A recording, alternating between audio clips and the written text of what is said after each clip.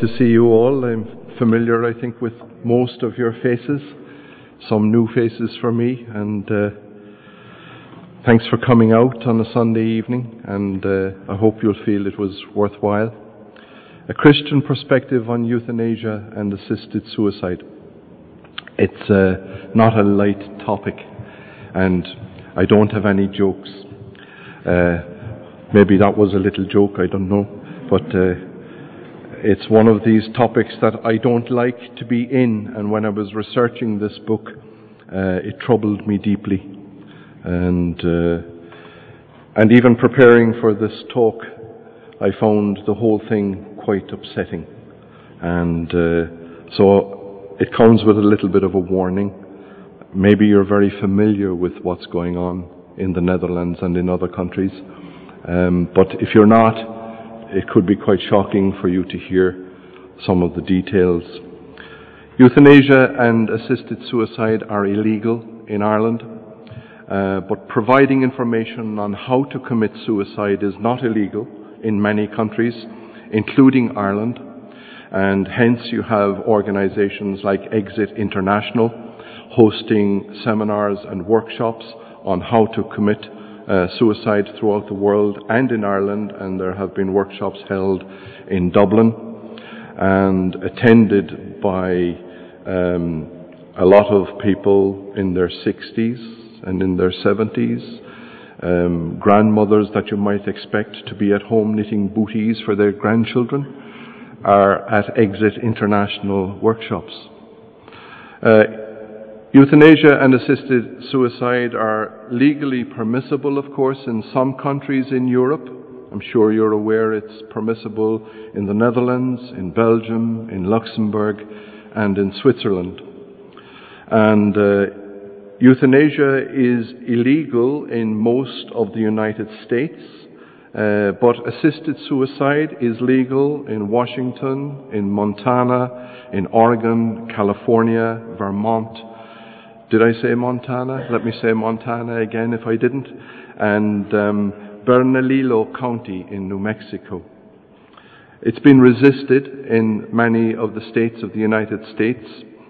The key difference between euthanasia and physician-assisted suicide is who administers the lethal dose of medication. Euthanasia entails the physician or another third party administering medication, whereas physician-assisted suicide requires the patient to self-administer the medication and to determine whether and when to do this. Because it's lawful, many people think it's a legitimate entitlement, but there's a difference, as we know, between law and morality. Currently, there's widespread opposition to both euthanasia and assisted suicide from professional medical associations in many countries. And many of these bodies have made public statements asserting that opposition. It's a fundamental principle of medicine that a doctor should not kill or offer to assist in killing. Euthanasia and assisted suicide must be distinguished from two other things. One, the withholding or withdrawal of inappropriate or unwanted or futile medical treatment. That's the first thing. Secondly, the provision of compassionate palliative care even when these practices shorten life. Not all available treatments are beneficial in the course of a particular patient's care. After obtaining informed consent, doctors can withhold or withdraw any medical intervention that the physician and patient think imposes a greater burden than a benefit. There's a difference, of course, between non-intervention and direct intervention to kill.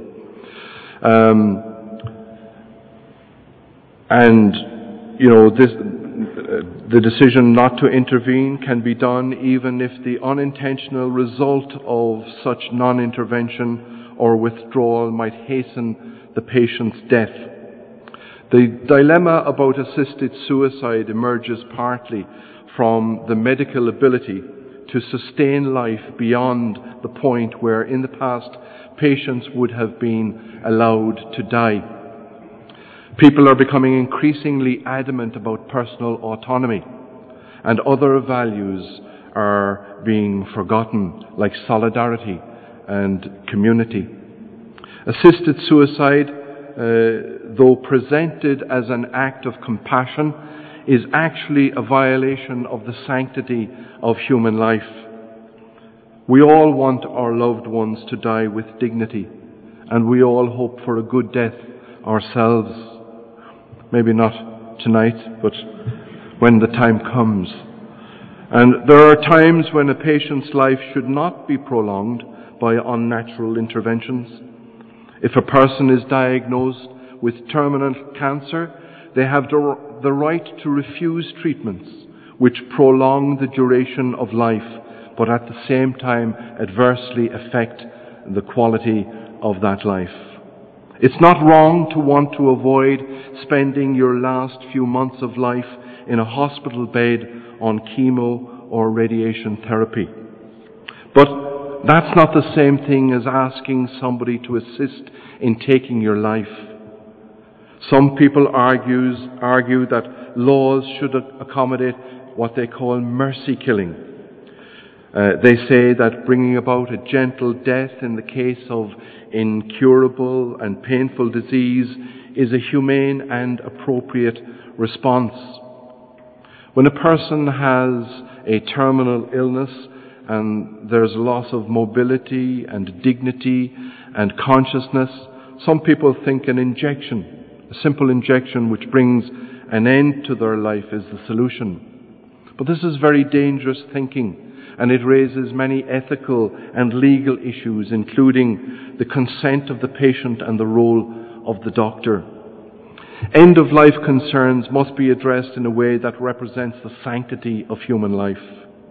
Care at the end of life is an important issue, and primary care physicians help patients and their families cope with the decisions and emotions surrounding the dying process.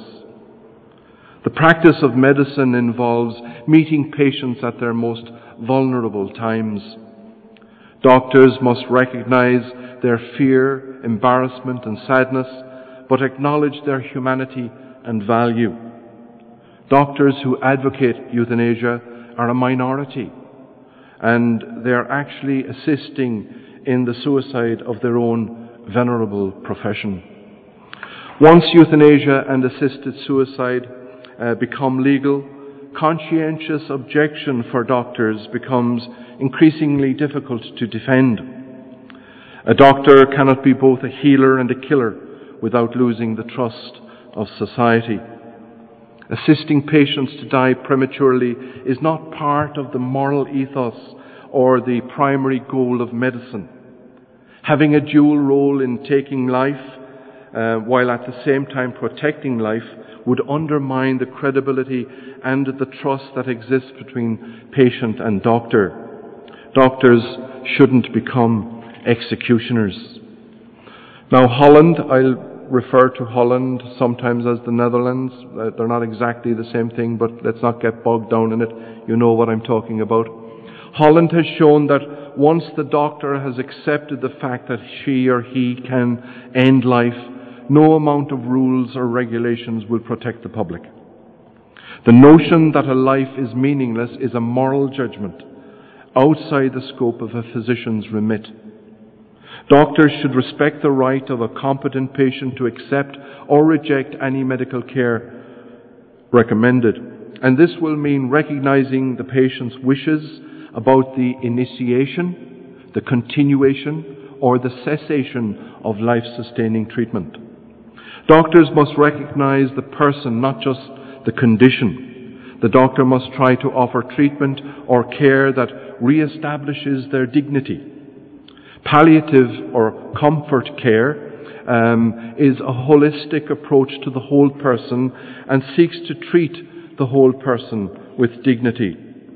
I believe that society is on the threshold of ushering in a new and corrupt culture of medicine, and I believe that this could very quickly be foisted on us without consultation. You'll see as we go on. Medical professionals in Ireland exercise their judgment about whether or not a person in certain circumstances should be resuscitated. It was revealed by Kate Holmquist in the Irish Times on the 19th of September 2009 that 46% of elderly patients who had the words "do not resuscitate" on their charts were not consulted, and in most cases these fateful words were written by relatively inexperienced junior doctors. Something to be concerned about. It is acceptable, of course, in certain circumstances not to attempt resuscitation, and legitimate in certain circumstances to allow somebody to die. I want us to get this clear in our heads first, but there's a difference between that and killing people. There are many pragmatic arguments against euthanasia, such as the fact that pain can now be effectively managed so that physical suffering is virtually eliminated, and improvements in this regard are being made all the time. But it's the principled argument against it that's the most compelling. The sanctity of life must be protected, and a code of ethics based on the sanctity of human life is needed in a culture of moral relativism. We don't just have a vacuum, an absence of morality. What we have is a vortex where people are being sucked down into ever-lowering morality. Euthanasia and assisted suicide are opposed by most national medical associations and prohibited by the law codes of most countries. But this is under threat. It's under threat from lobbyists for change, and high-profile people and worst-case scenarios are presented in the media to argue for this. Requests for euthanasia and physician-assisted suicide are being made in the UK.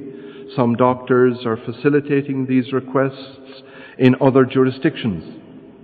The balance between personal autonomy and responsibility to society is important, and what we have now is unbridled personal autonomy driving this agenda. There's an important absolute principle at the core of this issue. And it's not a good moral argument to say that because something is desired and widely practiced, that it should be legalized in order to monitor and control and regulate it. And this argument has prevailed in Holland with regard to the use of cannabis, prostitution, as well as euthanasia and physician-assisted suicide. But where does such a pragmatic and unprincipled approach ultimately lead? And who is to say where the boundaries are to be drawn? If euthanasia is legalized, there will be undesirable outcomes. Some patients will feel pressurized to relieve their families of the burden, emotional and financial, of keeping them alive.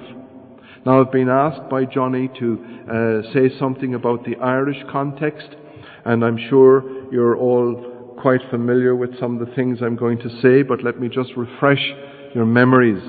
In Ireland, it's illegal for a doctor, as I've said, or anyone else to actively contribute to someone's death. The law on these issues could be changed either by court decisions, parliament, or plebiscite.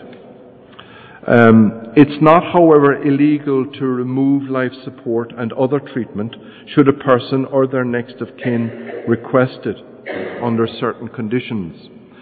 A September the 17th, 2010 Irish Times poll showed that a majority, 57% of adults, believed that doctor-assisted suicide should be legal for terminally ill patients who request it. If palliative care was properly understood, I believe the poll results could be different. I believe that fear and ignorance is driving this agenda.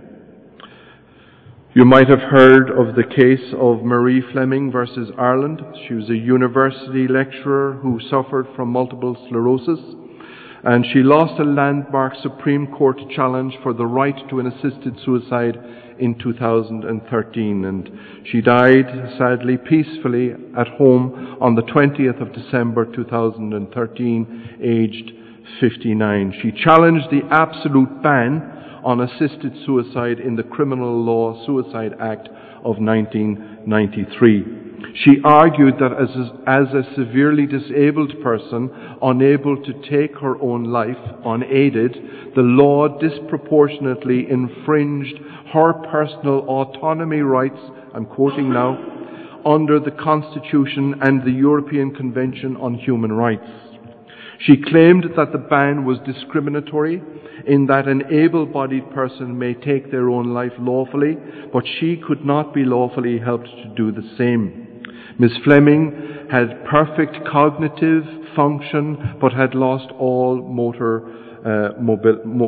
function. Marie Fleming was not the first person to raise the issue of assisted suicide, but her case has embedded the matter in the public consciousness. The debate is well underway in Ireland, and I wonder if you know how far advanced it is now. In the Fleming versus Ireland case, the 7-judge Supreme Court held that although suicide is no longer a crime in Ireland, this does not mean that there is a constitutional right to take one's own life or to determine the time of one's death. It also found that the principle of equal treatment did not confer on Ms. Fleming as a disabled person the right to be helped in taking her own life. The judges stressed that they were conscious of Ms. Fleming's suffering. Nevertheless, they said, and I quote, "It is impossible to craft a solution specific to the needs of a plaintiff such as Ms. Fleming without jeopardizing an essential fabric of the legal system, namely respect for human life, and compromising these protections for others." Wise men, indeed. This echoed the earlier ruling of the High Court, which found that it could not rule in Ms. Fleming's favour because, quote, "it could open a Pandora's box leading to the involuntary deaths of vulnerable others." End quote. Ms. Fleming could have taken an appeal to the European Court of Human Rights, but other decisions of the Strasbourg Court are not supportive because they tend to leave decisions of this nature to the national Supreme Courts. In November 2013, the then Taoiseach, Eamon Gilmore, in the Dáil, praised Ms. Fleming's, quote, "brave and courageous campaign," end quote. He went on to acknowledge that there is a range of ethical, legal and other issues associated with this topic. However, he added, this issue requires to be dealt with legislatively. And this campaign, of course, it didn't end with Ms. Fleming's death. The matter is now in the hands of politicians, very firmly. A bill has been introduced to the Dáil last June 2015, passed uncontested, and will go to the next stages. In fact, it's meant to be debated this year, but when will that happen? One wonders. Anyway, as I say, the matter is now firmly in the hands of politicians, and some of these legislators have indicated that change is needed in order to accommodate assisted suicide. When Eamon Gilmore says this issue requires to be dealt with legislatively, we have legislation. What he means is this needs to be changed to accommodate assisted suicide. Tom Curran, that's Marie Fleming's partner, he has worked with TD John Halligan, Waterford Independent TD, and a team of 4 barristers to draft legislation to allow for assisted suicide. And they completed a right to die bill based on the Oregon Death with Dignity Act, and Curran has got support from several other TDs and some senators. Halligan introduced the Dying with Dignity bill to the Dáil June 2015. He said, and I'm quoting in the Dáil, he said, "Dáil Éireann needs to enter this debate, and when we do so, we need to leave any religious dogma at the door." It reminds me of a sign that I saw once in a Paris hotel: "Please leave your values at the front desk." The Humanist Association of Ireland has an interest in this bill. And in March 2013, they invited Tom Curran to speak about his experience of trying to help his partner succeed in fulfilling her wish to have an assisted suicide. Halligan's bill would allow for a person to end their own life subject to being examined by two separate medical practitioners who then sign a valid declaration that the person in question's decision is voluntary. Halligan said the doctors would have to certify that the person has an incurable and progressive illness which cannot be reversed by treatment and which is likely to lead to their death. It all sounds very good. All sounds very reasonable. He said that a third independent witness who is not a beneficiary of that person's estate must also testify that the person seeking assisted suicide has a clear and settled intention to end their own life when their illness becomes too much to bear. Halligan told the Dáil, at all times safeguards must be met to show the terminally ill person has reached their decision on an informed basis and without coercion or duress.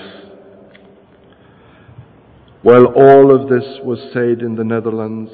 10 years, it's legal in the Netherlands since the 1st of April 2002.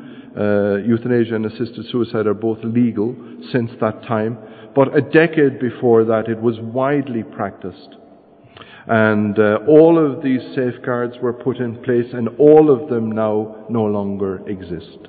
None of them at all. And if you're tired of life and you're 16 years old, you can have your life terminated. I work in the Netherlands. I've also suffered from depression in the past. Should I be overwhelmed by depression on a 2-week visit to the Netherlands, I could be dispatched by visiting a doctor who doesn't have to refer me for any psychiatric counselling, who doesn't have to consult any relative. I don't have to have a terminal illness. I don't even have to be ill.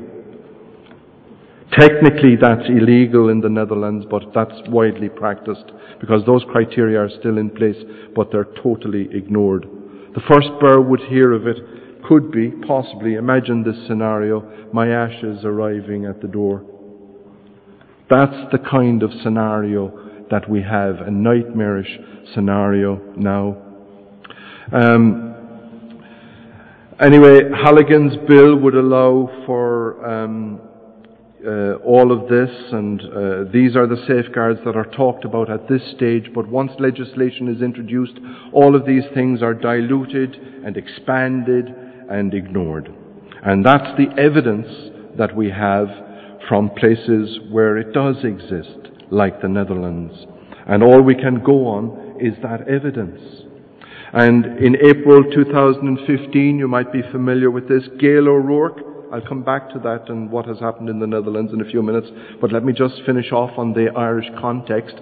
In April 2015, Gail O'Rourke was found not guilty of attempting to assist her friend and MS sufferer Bernadette Ford to travel to a euthanasia clinic, Dignitas, in Zurich in Switzerland.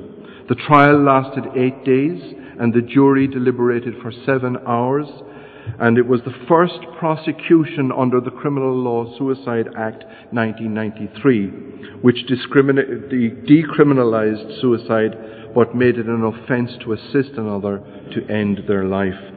The O'Rourke-Ford plan was thwarted when a travel agent alerted the Gardaí. Judge McCartan ordered the jury to acquit Miss O'Rourke of ordering a lethal dose of barbiturates from Mexico, which were later taken by Miss Ford to end her life on June the 5th, 2011. The judge also told the jury to find O'Rourke not guilty of procuring the suicide of her friend by helping to organize her funeral before her death. A Garda investigation began after Miss Ford's body was found in her apartment with the drug pentobarbital nearby. Pentobarbital is used in euthanasia and in capital punishment in the US. Curare is the drug they use in the Netherlands. And curare is a drug, I don't know if you ever remember the films with the pygmies in Africa, the tribe of very low-sized people, and they shoot poison darts. That's curare. It's a paralytic drug, and there are, of course, synthetic versions of that now. But anyway, Gardaí first became aware of the matter when they were alerted by the manager of Rathgar Travel that a group of people were travelling to Dignitas in Zurich, and O'Rourke told the travel agent the purpose of the trip, and this information was passed on to Gardaí, who were waiting for her when she came to collect the tickets. Now, Gardaí didn't make an arrest, but they told O'Rourke it was an offence to assist in a suicide. Now, let me just say that voter referendums and legislative bills on assisted suicide have failed in many places. So we shouldn't despair. Why have they failed, though? That's the question. Partly because of the concerns of a broad coalition of healthcare professionals, hospice workers, disability rights advocates, pro-life advocates, and various moral leaders who have vigorously opposed the legalization of euthanasia and assisted suicide in these political jurisdictions. What are their concerns? They have been concerned about the inability to contain assisted suicide once it starts. And evidence shows that once you open the door to legalize euthanasia and assisted suicide, things change dramatically. And that's what Hope Ireland wants to prevent. Hope Ireland is a new organisation opposed to legalizing euthanasia and assisted suicide, and it has warned that the consequences of doing so in Ireland would be catastrophic. Now, they're an independent organisation. I might say a little bit more about them in a few minutes, but in countries where assisted suicide was legalised, more often it wasn't used by older people, but by middle-aged people who feared disability or age-related disease. And the answer to that fear is more support, more education, more compassion. Right to Die advocates point to Holland as the model for how well physician-assisted suicide and voluntary euthanasia for terminally ill, competent patients can work without abuse, but the facts indicate otherwise. The Rotterdam court established the following guidelines. I'll list 8. The patient must be experiencing unbearable pain. That's number 1. Number 2, the patient must be conscious. Number 3, the death request must be voluntary. Number 4, the patient must have been given alternatives to euthanasia and time to consider these. Number 5, there must be no other reasonable solution to the problem. Number 6, the patient's death cannot inflict unnecessary suffering on others. Number 7, there must be more than one person involved in the euthanasia decision. Number 8, only a doctor can euthanize the patient, and there is a 9th. Great care must be taken in actually making the death decision. All of those strict, you would say, criteria were established by the Rotterdam court, and these guidelines, they've been interpreted by the Dutch courts and the Royal Dutch Medical Association in ever-broadening terms. One example is, for example, the very first one, the interpretation of the unbearable pain requirement, reflected in the Hague Court of Appeal decision. The court ruled that the pain guideline was not limited to physical pain. This is where it starts. And that psychic suffering, it said, or the potential disfigurement of personality could also be grounds for euthanasia. And the main argument in favour of euthanasia in Holland has always been the need for more patient autonomy, that patients have the right to make their own end-of-life decisions. Yet, over the past 20 years, Dutch euthanasia practice has ultimately given doctors, not patients, more and more power. The question of whether a patient should live or die is often decided exclusively by a doctor or a team of physicians. Now, in spite of the fact that medical care is provided everywhere in Holland free, well, not free, but it's a developed country, and it has good medical care. But in spite of that, palliative care programs with adequate pain control techniques and knowledge are very poorly developed. And where euthanasia is an accepted medical solution to patients' pain and suffering, there's little incentive to develop programs which provide modern, available and effective pain control for patients. That is one of the outcomes of introducing something like that. There are very few hospice programs in Holland, and the services they provide are very limited. In the mid-1990s, for example, there were only 2 hospices in Ireland, in the Netherlands. 2 for a country that has a population 4 times the size of Ireland. In Ireland, there are 9 hospices, 3 in Dublin and 1 each in Cork, Limerick, Galway, Sligo, Donegal and Kildare. There's none, for example, in Waterford, to my knowledge, but you see, most palliative care is delivered in homes. That service is offered in Waterford and in South Kilkenny by a palliative care team and hospice specialists, but they don't have a hospice building with beds, if you know what I mean. But there's a big difference there. Why?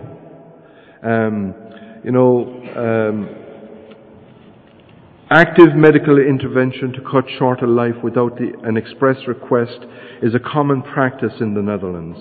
They've officially sanctioned euthanasia for those who cannot ask for it, particularly handicapped newborn children. The court found that psychiatrist Dr. Chabot was medically justified and followed established euthanasia guidelines in helping his physically healthy but depressed patient commit suicide.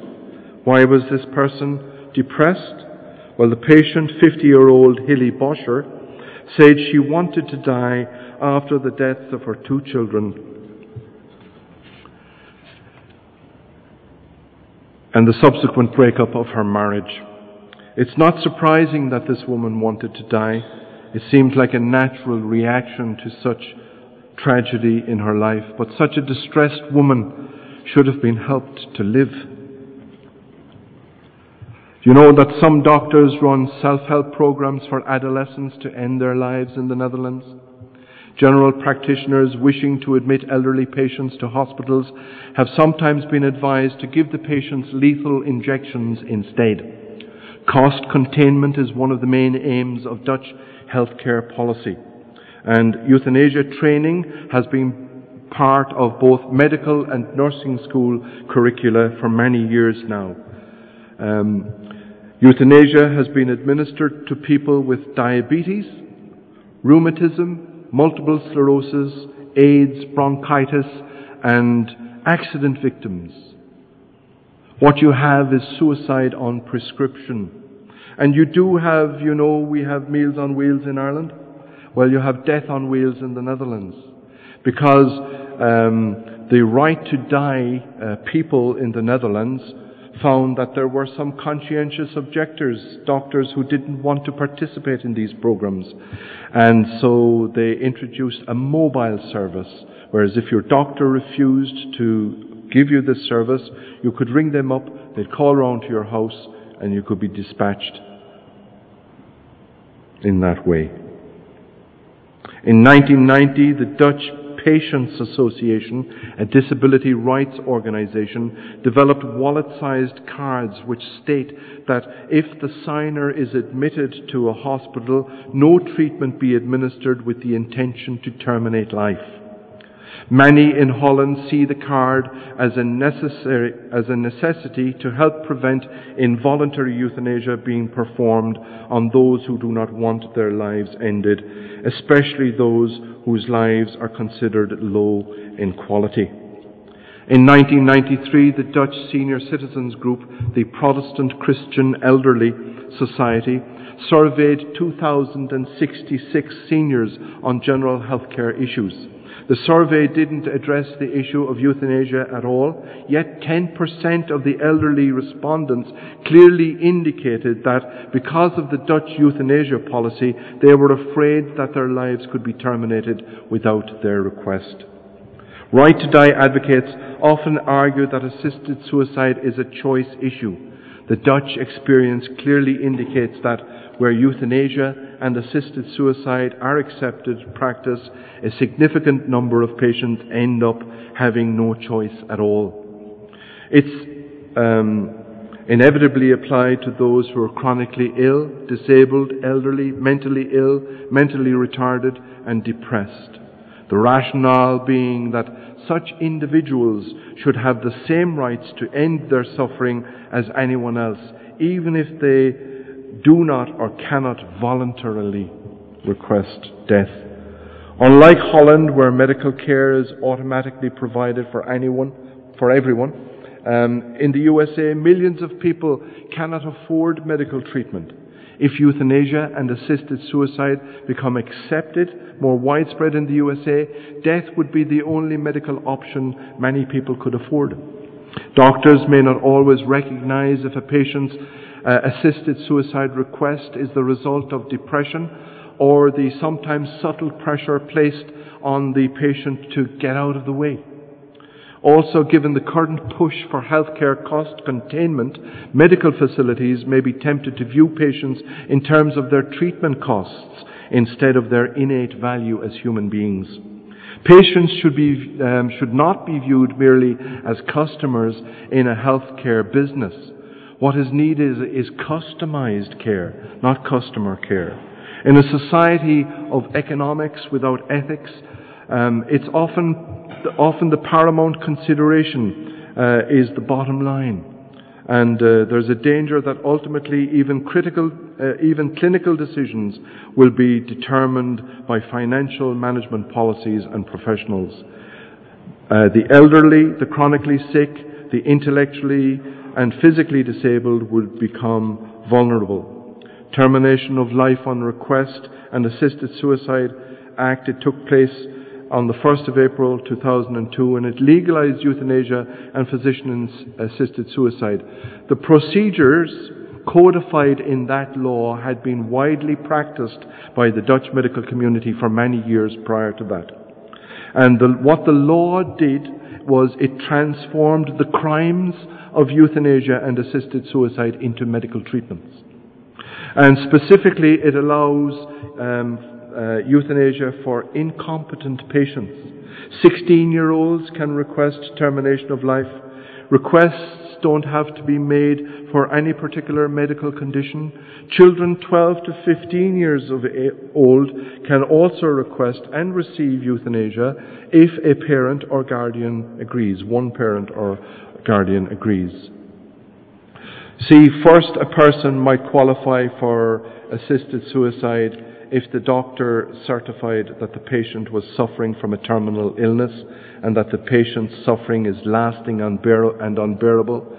Then that was changed so that there was no requirement that the suffering be physical or that the patient be terminally ill. Now you just have to be tired of life. And we know that medical tourism is a reality in our world. People already travel to foreign countries for dental, medical and cosmetic treatments that are either more readily available or of higher quality or just simply cheaper. And assisted suicide tourism exists in the Netherlands, and there have been kind of public relations statements that deny that, but actually doctors are not legally forbidden to administer assisted suicide to people from outside the Netherlands. Let me just say I'll just continue. I want to close with something about the biblical perspective or the Christian view. But let me just say that making assisted suicide widely available with mobile teams to help patients die at home, and that has already happened. But now there's a proposal that anybody over 70 will automatically have an entitlement to assisted suicide. So you get it with your pension. In the Netherlands, the criteria for these things are being continuously expanded. The process of liberalization has shifted from terminally ill adults to adults who have lost their interest in living, to suffering children, to children whose parents are suffering. The Groningen Protocol. Groningen is the name of a hospital, a research hospital in Utrecht in the Netherlands. And they recommended that the Groningen Protocol recommended that newborns can be euthanized. And, lots of people in the Netherlands, instead of opting for second trimester termination, well, a lot of children are aborted if there's any kind of physical or any kind of abnormality. They're aborted in the second trimester, so there's a lot less, say, handicapped people now. But should a child be born with some kind of deformity, the parents' suffering is now a legal entitlement under the Groningen Protocol to have those children euthanized. So babies are being euthanized. Now, what happens if adults feel distressed, because their aging parents have Alzheimer's and, the Alzheimer's patient is fine. We all know that up to a point. But it's distressing for the carers. So will that be sufficient reason to take them in and get them the jab, not the flu jab, but the terminal jab? This is coming down the tracks, and this is what happens. I'm going to have to finish it there because I want to say something about, I want to close with the biblical view of life and death. Death is not just a legal and medical issue, and so the debate should not be confined solely to legal and medical professionals. Death is also a spiritual matter, and it has a moral dimension. And according to the Bible, humanity was created in the image of God. We read about that in Genesis chapter 1, and particularly verses 26 to 28. And we have our value as human beings is inherent. It's not utilitarian value. In other words, our value doesn't disappear when we no longer have a useful purpose. We have, by very virtue of the fact that we are God's precious creation, inherent value as human beings. And death and bereavement are common to everyone, and people of all faiths and those of none have a legitimate right to comment. But the historic Christian tradition is struggling to be heard in the clamour for personal autonomy and civil liberties in a multicultural society that is becoming increasingly secular. Believers can offer an ethical framework for critiquing these issues. These issues are on the radar, indicating a collision course with Christian values. It's time for Christians to be alert and to present the case that these are not satisfactory solutions to end-of-life concerns. Concerned citizens, both inside and outside Christian community, need to be informed. Information is key. The only legitimate Christian position on the issue is that God is sovereign in the creation, in the continuance, and in the cessation of life. Every human being is special because every human being is a spiritual being. And without this understanding of the sanctity of human life, cannot be upheld unless we have this understanding, unless we have these foundational principles. Because if we don't have that, all we have are the shifting sands of legal codes which are subject to variation and change. The secular worldview is one where people are perceived as animals and death is understood as the end of existence. And those who hold to this view believe that people should live as long as their quality of life as long as they have a certain quality of life. But when that quality of life is over, then they should be put out of their misery. But often, as we've just said, in Holland it's not a case of putting people out of their misery, it's a case of, please put him out of my misery. And advocates of euthanasia and assisted suicide actually argue that euthanasia and the euthanasia available to animals should be made available to people. If this secular worldview is correct, of course, there's no moral problem at all with euthanasia and assisted suicide. However, it's a false view of life and death and eternity. And Scripture gives spiritual perspective concerning the origin and purpose and destiny of mankind. And humans are special beings because humans are spiritual beings. And of course, we want to lead people to faith and to wholeness and to maturity in Christ, that they might inherit the kingdom of God. Some biblical characters despaired of life. Job wished he'd never been born, and he longed for death. The Old Testament prophet Elijah prayed for death. The Apostle Paul once wrote in 2 Corinthians chapter 1 and verse 8, "For we were so utterly burdened beyond our strength that we despaired of life itself." Honest, isn't it? Not the kind of thing you would write in a mission letter to your supporters. Discouragement, depression and despair are feelings to which no human being is immune. And some people who opt for assisted suicide are simply depressed. There are many causes of depression, but often it's related to specific circumstances, particularly as a stage of grief and bereavement, which could be caused by bereavement or divorce or catastrophic injury. Lots of young people, young men especially, have lost their mobility because of their physicality and the activities they engage in as young men, sports or whatever, and they become paralyzed, paraplegics or quadriplegics, and they want to die. Initially, they want to die. So, in the Netherlands, that's okay.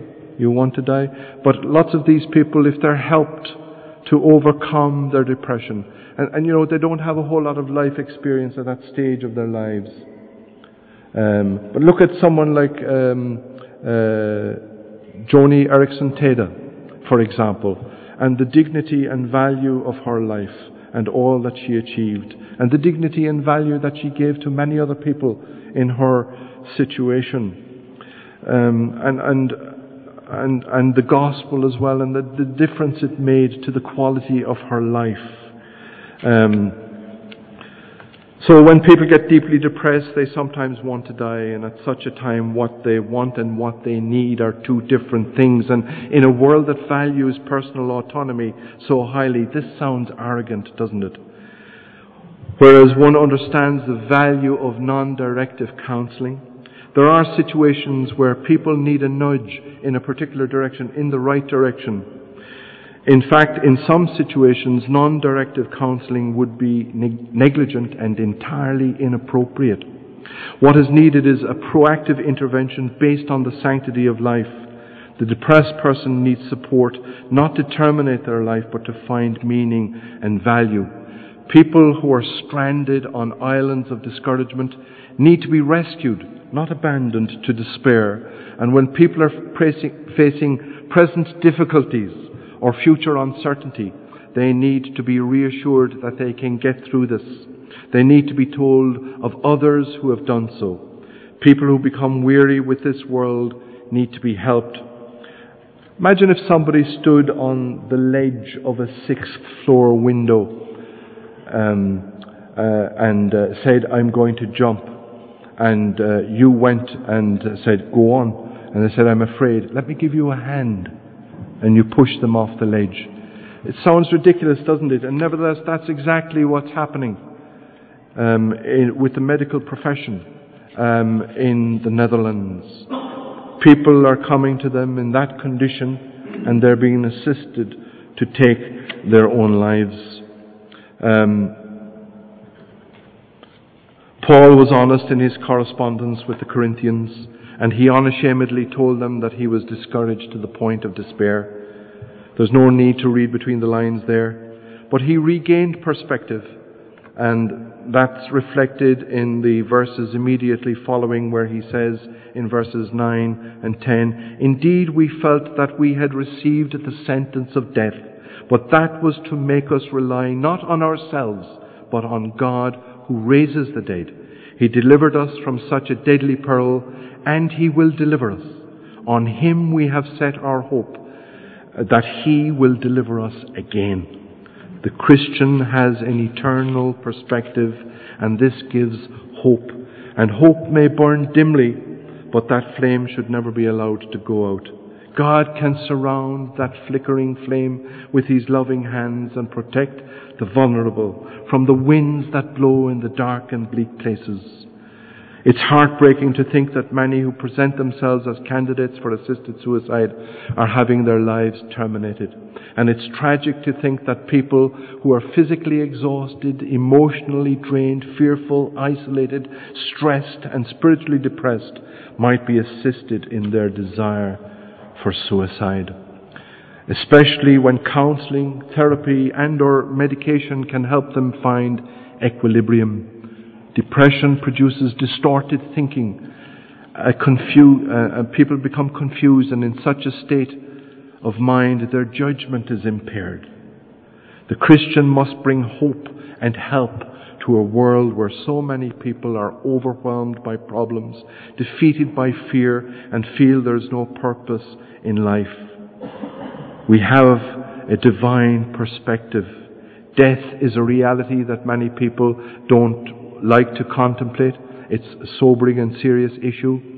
Euthanasia and assisted suicide are now on the radar, indicating a collision course with Christian values.